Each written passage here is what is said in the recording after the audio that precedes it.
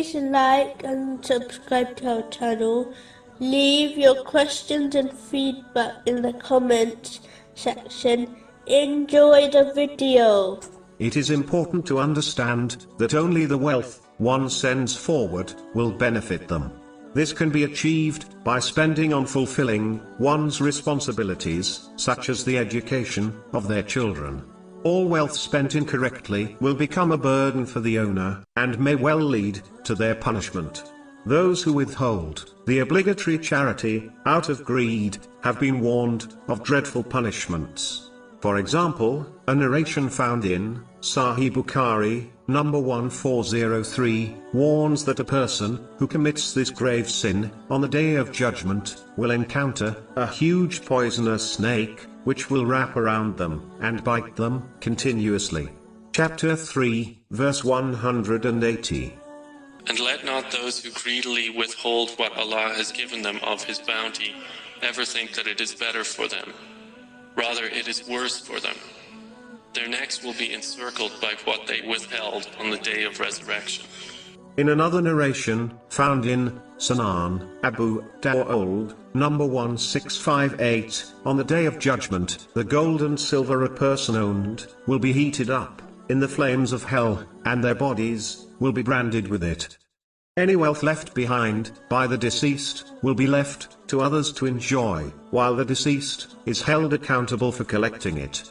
It is important to note, if a person knowingly leaves wealth to someone who is not fit to possess it, and thus misuses it, then the deceased may well be held accountable for this also. Conversely, if one leaves wealth behind to someone who spends it correctly, then the deceased will face much regret on the Day of Judgment, when they observe a great reward for their wealth being given to the one who spent it correctly.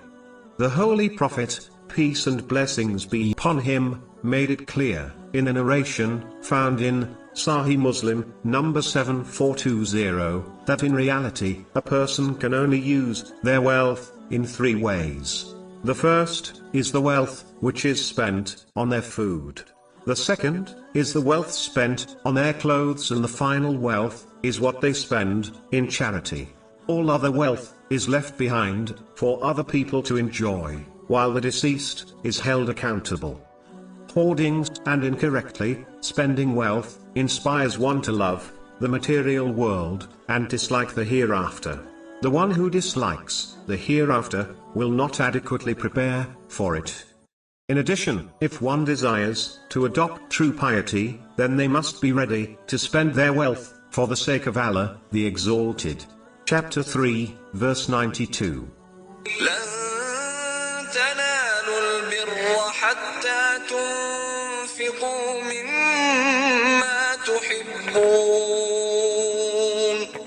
Never will you attain the good reward until you spend in the way of Allah from that which you love.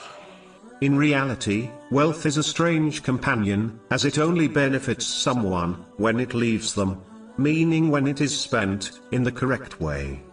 A person would be labeled a fool if they went on a long trip without any provisions. Similarly, the one who does not send their wealth ahead in the form of provisions for their longest journey to the hereafter is also foolish. There is no doubt that one of the greatest pains a person feels at the time of death is when they realize that they are leaving behind their hard-earned wealth and journeying towards the hereafter empty-handed.